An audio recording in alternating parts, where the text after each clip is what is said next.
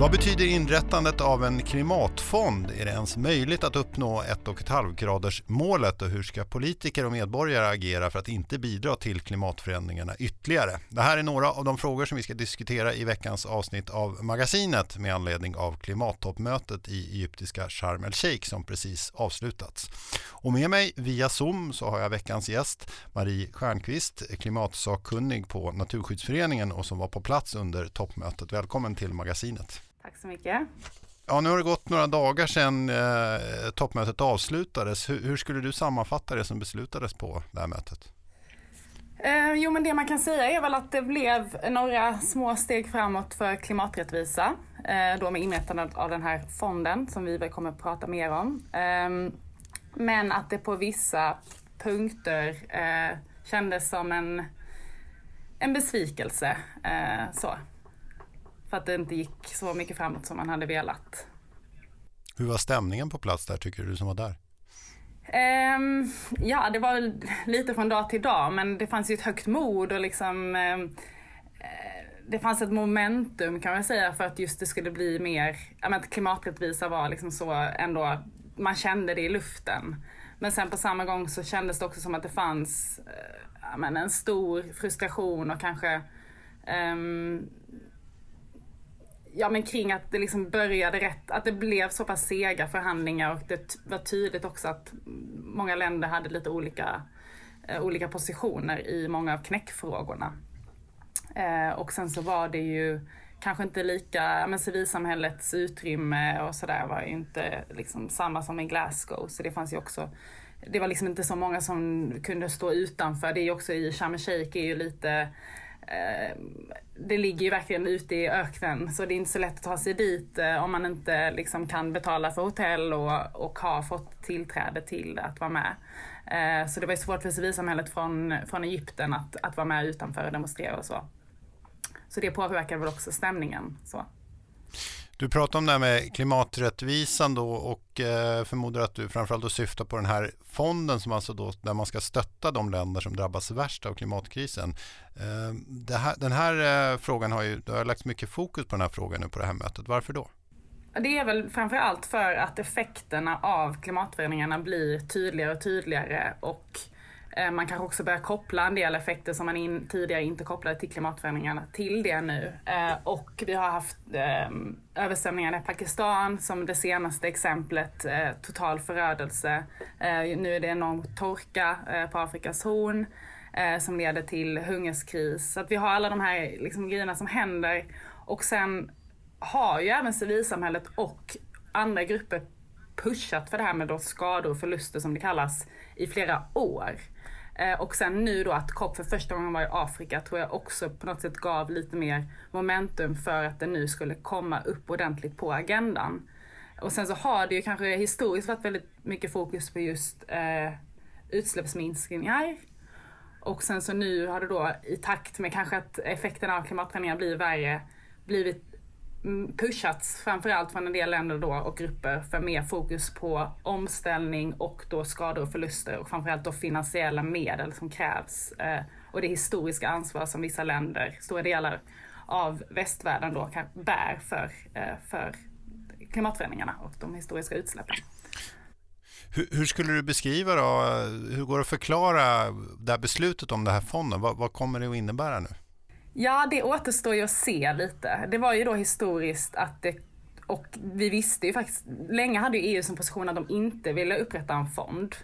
Det var liksom positionen de gick in med i förhandlingarna och vi visste att civilsamhället och stora delar av låg- och lägre medelinkomstländer pushade för att en fond var det som behövdes, eller en facilitet, det användes lite olika.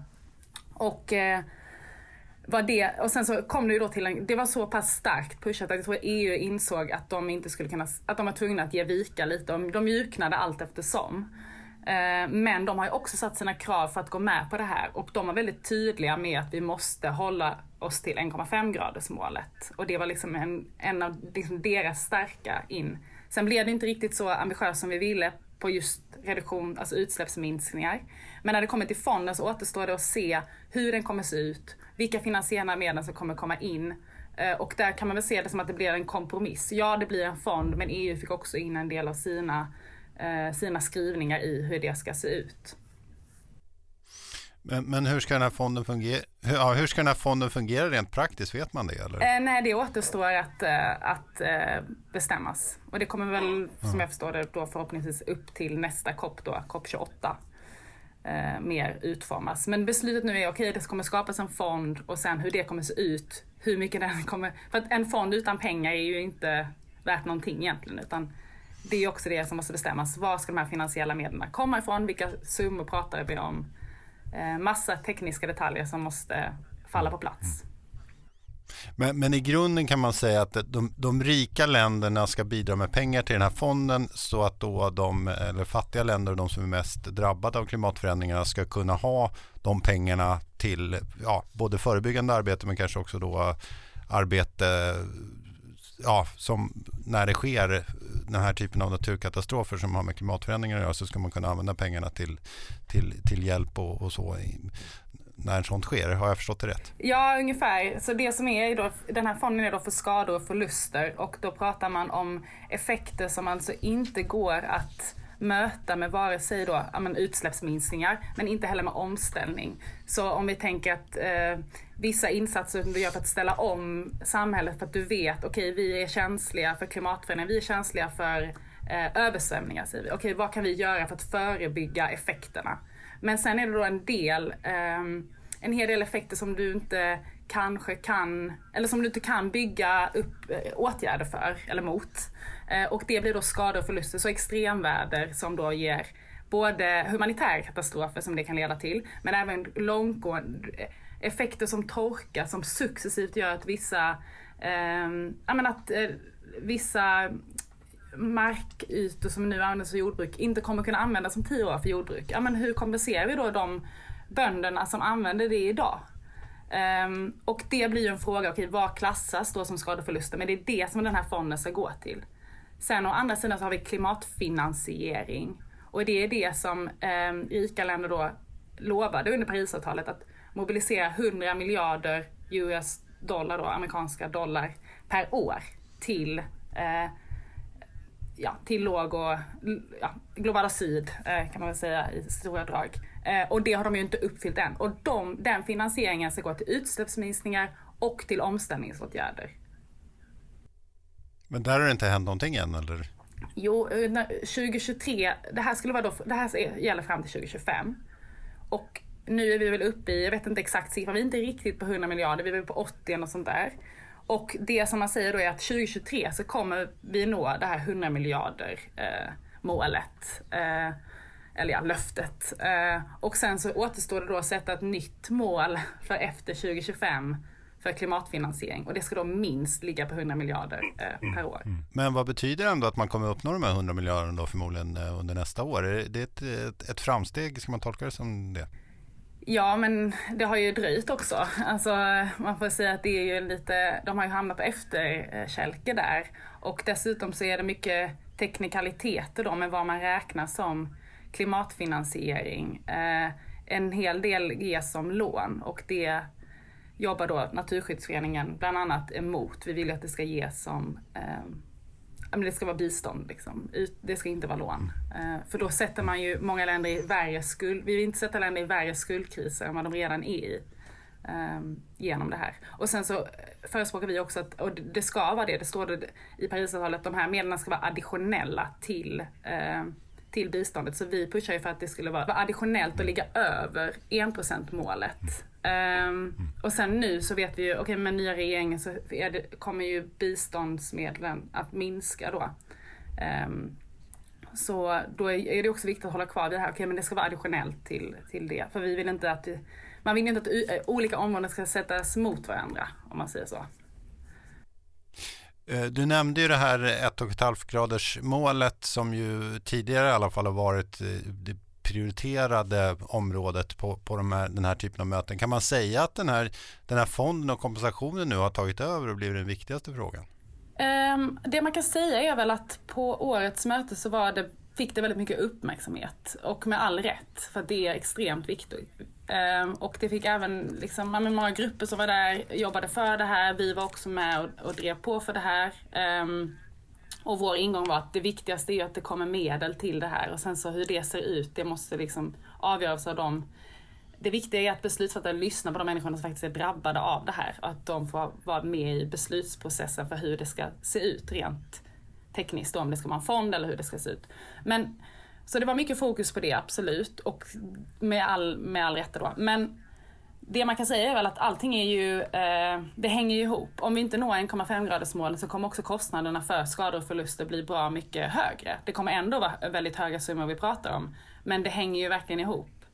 Och därför är det så himla viktigt att ha en balans, att vi fokuserar både på utsläppsminskningar och sen på då både omställning och skador och förluster, för klimatförändringar händer nu. Och vi måste verkligen, det är kritiskt för alla människor på jorden, men framförallt i vissa länder nu de kommande åren, att vi håller utsläppen nere. Och 1,5-gradersmålet är liksom, det är ett tak, det är liksom inte det är inget mål, utan man får se det så här, det är liksom max. Även med 1,5 graders temperaturökning så kommer vi ha stora och förödande effekter. Samtidigt om man tittar på toppmötet så enas man då om att just det här målet, men för att man ska nå det så måste man då, vad jag förstår, växthusgaserna minska med 43% till 2030 jämfört med 2019, och idag så visar klimatplanen att man minskar utsläppen med 0,3% till 2030. Alltså vad betyder egentligen en sån här skrivning på 1,5 grader om det inte händer mer? Ja, det är en bra fråga, och det kan ju kännas väldigt frustrerande när man läser om åtaganden och sen ser hur det faktiskt, vad de faktiska siffrorna säger. Men det man kan säga är väl att det är viktigt med de här skrivningarna för att kunna hålla beslutsfattare ansvariga. Och för att kunna använda det i påverkansarbetet, till exempel för organisationer som Naturskyddsföreningen. Så därför är det väldigt viktigt att det står där. Och sen är det ju såklart extremt viktigt att det faktiskt sker också. Men är det ens realistiskt, med tanke på hur lite man har minskat utsläppen hittills, är det ens realistiskt att kunna uppnå det här till 2030? Det är möjligt, det är det absolut, men det krävs stora omställningar av våra samhällen världen över. Vi måste totalt ändra om. Och vi såg ju under pandemin hur samhällen kunde, man drar ju ofta den parallellen, under pandemin så lyckades ändå samhällen göra väldigt snabba förändringar för att det behövdes, och det är där vi står i nu med klimatförändringar. Vi måste ändra och vi måste göra det nu. Men det är absolut fortfarande möjligt, 1,5-gradersmålet. Vad behöver göras då framförallt? Vad är det du ser som de stora förändringarna som behöver göras? Ja, det handlar ju mycket om att ställa om energisystemen och att sluta använda fossila bränslen. Det är absolut nödvändigt, och vi driver på för ett förbud 2030 för fossila bränslen. Och vi såg ju nu i avtalet att det var ju en besvikelse där, just att skrivningarna inte blev starkare och att det endast då nämnde kol och inte de andra som olja och gas. Så det är absolut väldigt viktigt. Samtidigt så måste vi ju kunna förse alla de människorna som idag inte har tillgång till elektricitet med elektricitet världen över. Så det handlar ju om enorma investeringar i förnybar energi och liksom stora samhällsförändringar. Det är det som krävs. Och även om man tittar på hur producerar, det var också en stor del på mötet nu som diskuterades just jordbruk och mat, eftersom vi står inför en hungerskris, eller världen i Afrika framförallt då, att vi måste ställa om både då för att kunna förse jorden med tillräckligt mycket mat, men även att göra det på ett sätt som inte då bidrar till klimatförändringarna i den skala som det gör idag. Men just att det inte blev några tydligare skärpningar här när det gäller utfasning av fossila bränslen, vad beror det på, skulle du säga? Ja, det beror ju framförallt på att det här är en förhandling mellan olika parter, olika länder världen över, och länder med olika förutsättningar, länder som är beroende av olika typer av exporter för sina ekonomier. Och vissa intressen väger ju tyngre än andra, och det här är ju skrivningar som alla ska kunna gå med på. Och där är det ju en del länder som är extremt beroende av fossila bränslen för sina ekonomier, och därför gärna vill pusha för andra snarare än att då angripa just fossila bränslen eller de resurserna, att man istället angriper då utsläppen. Så då är det många som hellre vill se att investeringar i då tekniska lösningar som fångar in utsläppen och sådär. Och jag tror det är därför vi inte fick starka skrivningar där. Funkar sådana lösningar? Skulle det kunna vara en del av lösningen? Alltså tyvärr kan man väl se att det finns en lite för stora förhoppningar om det. Just den här carbon capture and storage och sådär. Där man då fångar in. En del kan väl säkert funka och det behövs väl, jag menar tekniken går ju framåt hela tiden också, men vi ser att med tanke på hur snabbt vi måste ställa om så finns det väl en övertro på det. Så. Men de här länderna då, som då är beroende av det här på ett annat sätt, går det att hjälpa dem mer så att säga? Eller är det via då den här typen av stöd som man nu ger från de rikare länderna? Eller hur ska det där funka för att de ändå ska kunna ställa om och få den energi de behöver?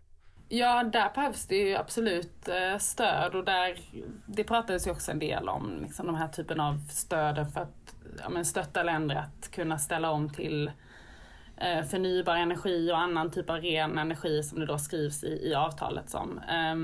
Och där behövs ekonomiskt stöd, men det behövs även liksom fokus på att hela samhället är med. Om man då tänker till exempel i Sydafrika där en väldigt stor del av befolkningen dels är arbetslös, det är ett väldigt ojämlikt samhälle och en stor del är också beroende av just kolindustrin för arbetarna och sådär. Det måste man ju ta in i beräknande om man ska ställa om också.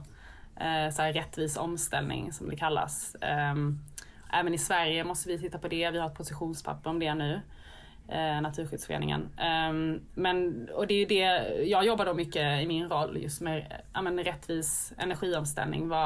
Hur skulle en sån se ut? Men det behövs stöd absolut. Men sen så finns det också en del länder som just är väldigt beroende av fossila bränslen för sin export. Och där kan man väl se det som också att de länderna kanske också ibland en fördel just att de redan är har utvecklat teknik och industri och sådär som också skulle kunna gå att ställa om mot förnybar energi. Du befinner dig just nu, det är därför jag är med på Zoom också, du befinner dig just nu i Sydafrika. Om man tar det som ett exempel då, vad finns det för tankar där om man ska kunna ställa om och inte vara så till exempel så beroende av kolindustrin då?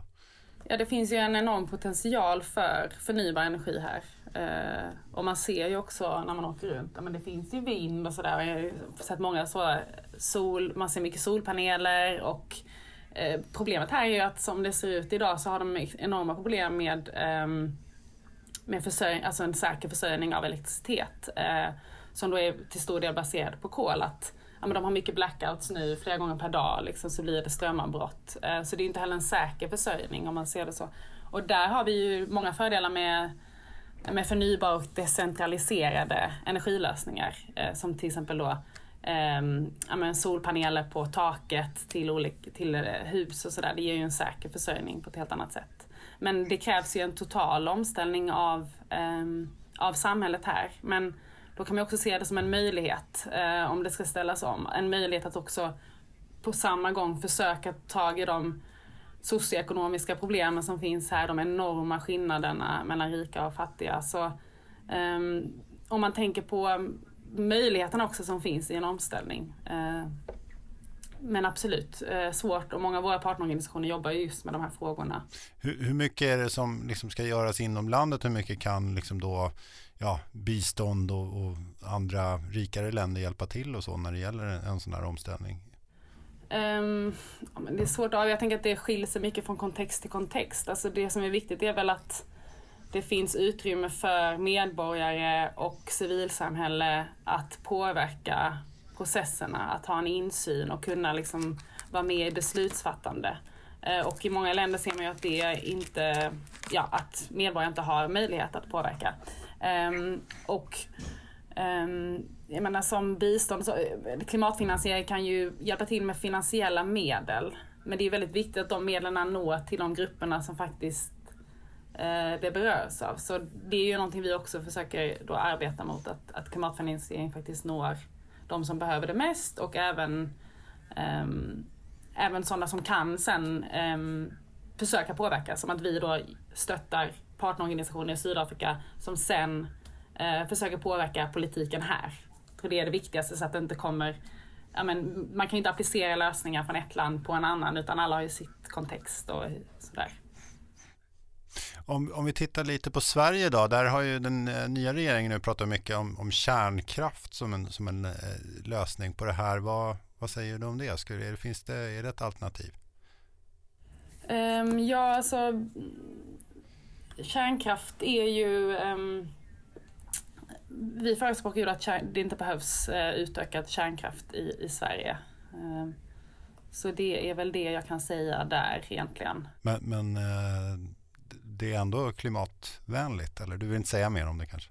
Ja, men det finns ju en hel del andra miljöproblem relaterat till det. Och sen tänker jag också att det finns, alltså det är hela avfallsfrågan. Om man tänker vad miljörörelsen delvis började liksom. Hela avfallsfrågan, det handlar ju väldigt mycket om så här, vi ska inte lämna en värld till framtida generationer som de inte kan leva ett gott liv i eller inte har förutsättningar för det. Och då tänker man att klimatförändringarna handlar ju mycket om det. Men även om man tänker så här, vill vi verkligen lämna den här typen av avfall för framtida generationer att ta hand om. Och sen så också tänker man så här, men om det faktiskt inte behövs, varför ska vi då? Det är dessutom dyrt att utveckla. Och sen om man tänker på vår partnerorganisation i Ukraina, Eco-Action. De har ju lyft det mycket just det här, men säkerhetsaspekterna, om en kärnkraftverk jämför liksom effekterna av ett kärnkraftverk bombas jämfört med om en solcellspark bombas. Alltså om man tänker på den typen av aspekter också som är väldigt viktiga att ta in i vissa länder och sådär. Så att jag tänker att det finns väldigt många aspekter av kärnkraft som är kluriga, inte bara liksom om man tittar på klimatet utan även på samhället i stort. Om vi tittar lite mer på Sverige då, så har ju regeringen fått kritik för bristen på en aktiv miljö- och klimatpolitik och för att man satsar på subventioner till fossila bränslen. Hur ser du och ni på Naturskyddsföreningen på regeringens arbete på det här området? Jo, men det är ju oroväckande såklart. Och vi följer ju den utvecklingen. Men vi var ju glada nu under COPen då att Sverige och EU så tydligt drev på för att vi skulle hålla oss vid 1,5-gradersmålet. Men det är ju väldigt viktigt att det måste sen reflekteras i den politiken vi bedriver på hemmaplan. Men vi hoppas att de kommer visa hur liksom målet, Sveriges klimatmål för 2030 ska nås. Och vi följer det ju nära och hoppas på en god dialog. Men hur ser du på politiken så här långt? Men det är klart att det är oroväckande att miljödepartementet läggs ner och att fossila subventioner kommer in och sådär. Utan snarare handlar det väl om att stötta de grupperna i samhället som inte har råd men som har det svårt med de ökade bränslepriserna och så. Att man gör den typen av analys snarare än att ge fossila subventioner rakt igenom. Och subventioner är ju inte heller lösningen på problemet. Så. Men vad skulle ni vilja framförallt att regeringen gör när det gäller just klimatet på hemmaplan? Ja, men att hålla kvar vid en ambitiös klimatpolitik och att ta ett helt också att ta ett liksom rättviseperspektiv i den omställningen som sker och som måste ske. Vad innebär en bra klimatpolitik enligt dig? Just i Sverige då? Ja, det handlar ju då om att nå alltså att minska utsläppen, att nå netto noll här hemma och att hålla fast vid den ambitiösa klimatpolitik som har satts tidigare. Men hur gör man det rent konkret? Alltså, handlar det om att bygga ut vindkraft eller handlar det om att liksom förbjuda bensinbilar? Eller liksom, om man ska tänka lite så här konkret, vad tycker ni där? Vad är det för åtgärder som är viktiga för att vi ska lyckas med det här i Sverige? Ja, det är ju viktigt då att ställa om till ett energisystem som är baserat på förnybar energi. Att minska de utsläppen. Och sen så finns det ju en hel del åtgärder man kan göra under andra områden. Transportsektorn är ju superviktig och det är ju även kopplat till energi. Hur den också hur utsläppen där kan minska och gå över till exempel el eller andra mer klimatvänliga bränslen. Och sen så finns det ju många andra områden, till exempel jordbruk och så, som måste tittas på. Men jag är ingen expert just på jordbruksfrågor, men det finns ju mycket som är möjligt och som kan göras för en ambitiös. Och Sverige har ju länge också drivit en väldigt ambitiös klimatpolitik. Så det handlar egentligen om att hålla fast vid den och fortsätta att verkställa den typen av åtgärder som behövs. Men sen är det också väldigt viktigt att ha ett helhetsperspektiv och även hålla fast vid en ambitiös miljöpolitik, om man säger så. Så att inte olika områden, biologisk mångfald till exempel, jätteviktigt. Så att man inte bara prioriterar ett område och allt annat hamnar liksom utanför. Det handlar ju också, man pratar ju också mycket om det individuella ansvaret och vad vi medborgare, att vi har ett ansvar till att inte bidra till att klimatförändringarna då blir värre. Vad kan vi göra, tycker du, som medborgare? Vilket ansvar ligger på oss som privatpersoner? Ja, alltså som lyft innan så behövs det ju det behövs en total omställning av samhället. Och snabbt. Och det kan man inte kräva av en individ, utan det som är viktigt för individen är väl att man känner att man kan göra någonting. Jag tror det är väldigt viktigt att individen ändå har makt, att den känner att den har makt att bidra. För att om man förespråkar att det kvittar vad individen gör för att man är så liten, eller man säger det kvittar vad Sverige gör för vi är så små, då tar man ju också bort den här känslan av att man kan påverka. Så det är väl snarare det. Och där finns det grejer man kan göra, men alla får göra vad de kan. Men sen är det ju viktigt liksom, att politikerna tar ansvar, att styrmedel utformas och att det sker en total transformation av samhället. Och sen så har man ju makten, man bor i Sverige, att liksom vi bor i en demokrati, vi kan rösta. Så där har man ju också en makt att påverka. Men kan du tänka och ge några så konkreta tips till oss här? Hur ska vi tänka? Ska vi bli bättre på att äta mindre kött, eller ska man inte åka på den där semestern, eller ska man liksom lämna bilen hemma och åka kollektivt, eller är det något så här liksom, har ni några speciella så här tips, det här är extra bra liksom som privatperson? Ja, det har vi väl säkert någonstans bra. Man kan göra bra val liksom. Det handlar ju också, vi jobbar ju också med bra miljöval till exempel, som är vårt kontor i Göteborg jobbar med det.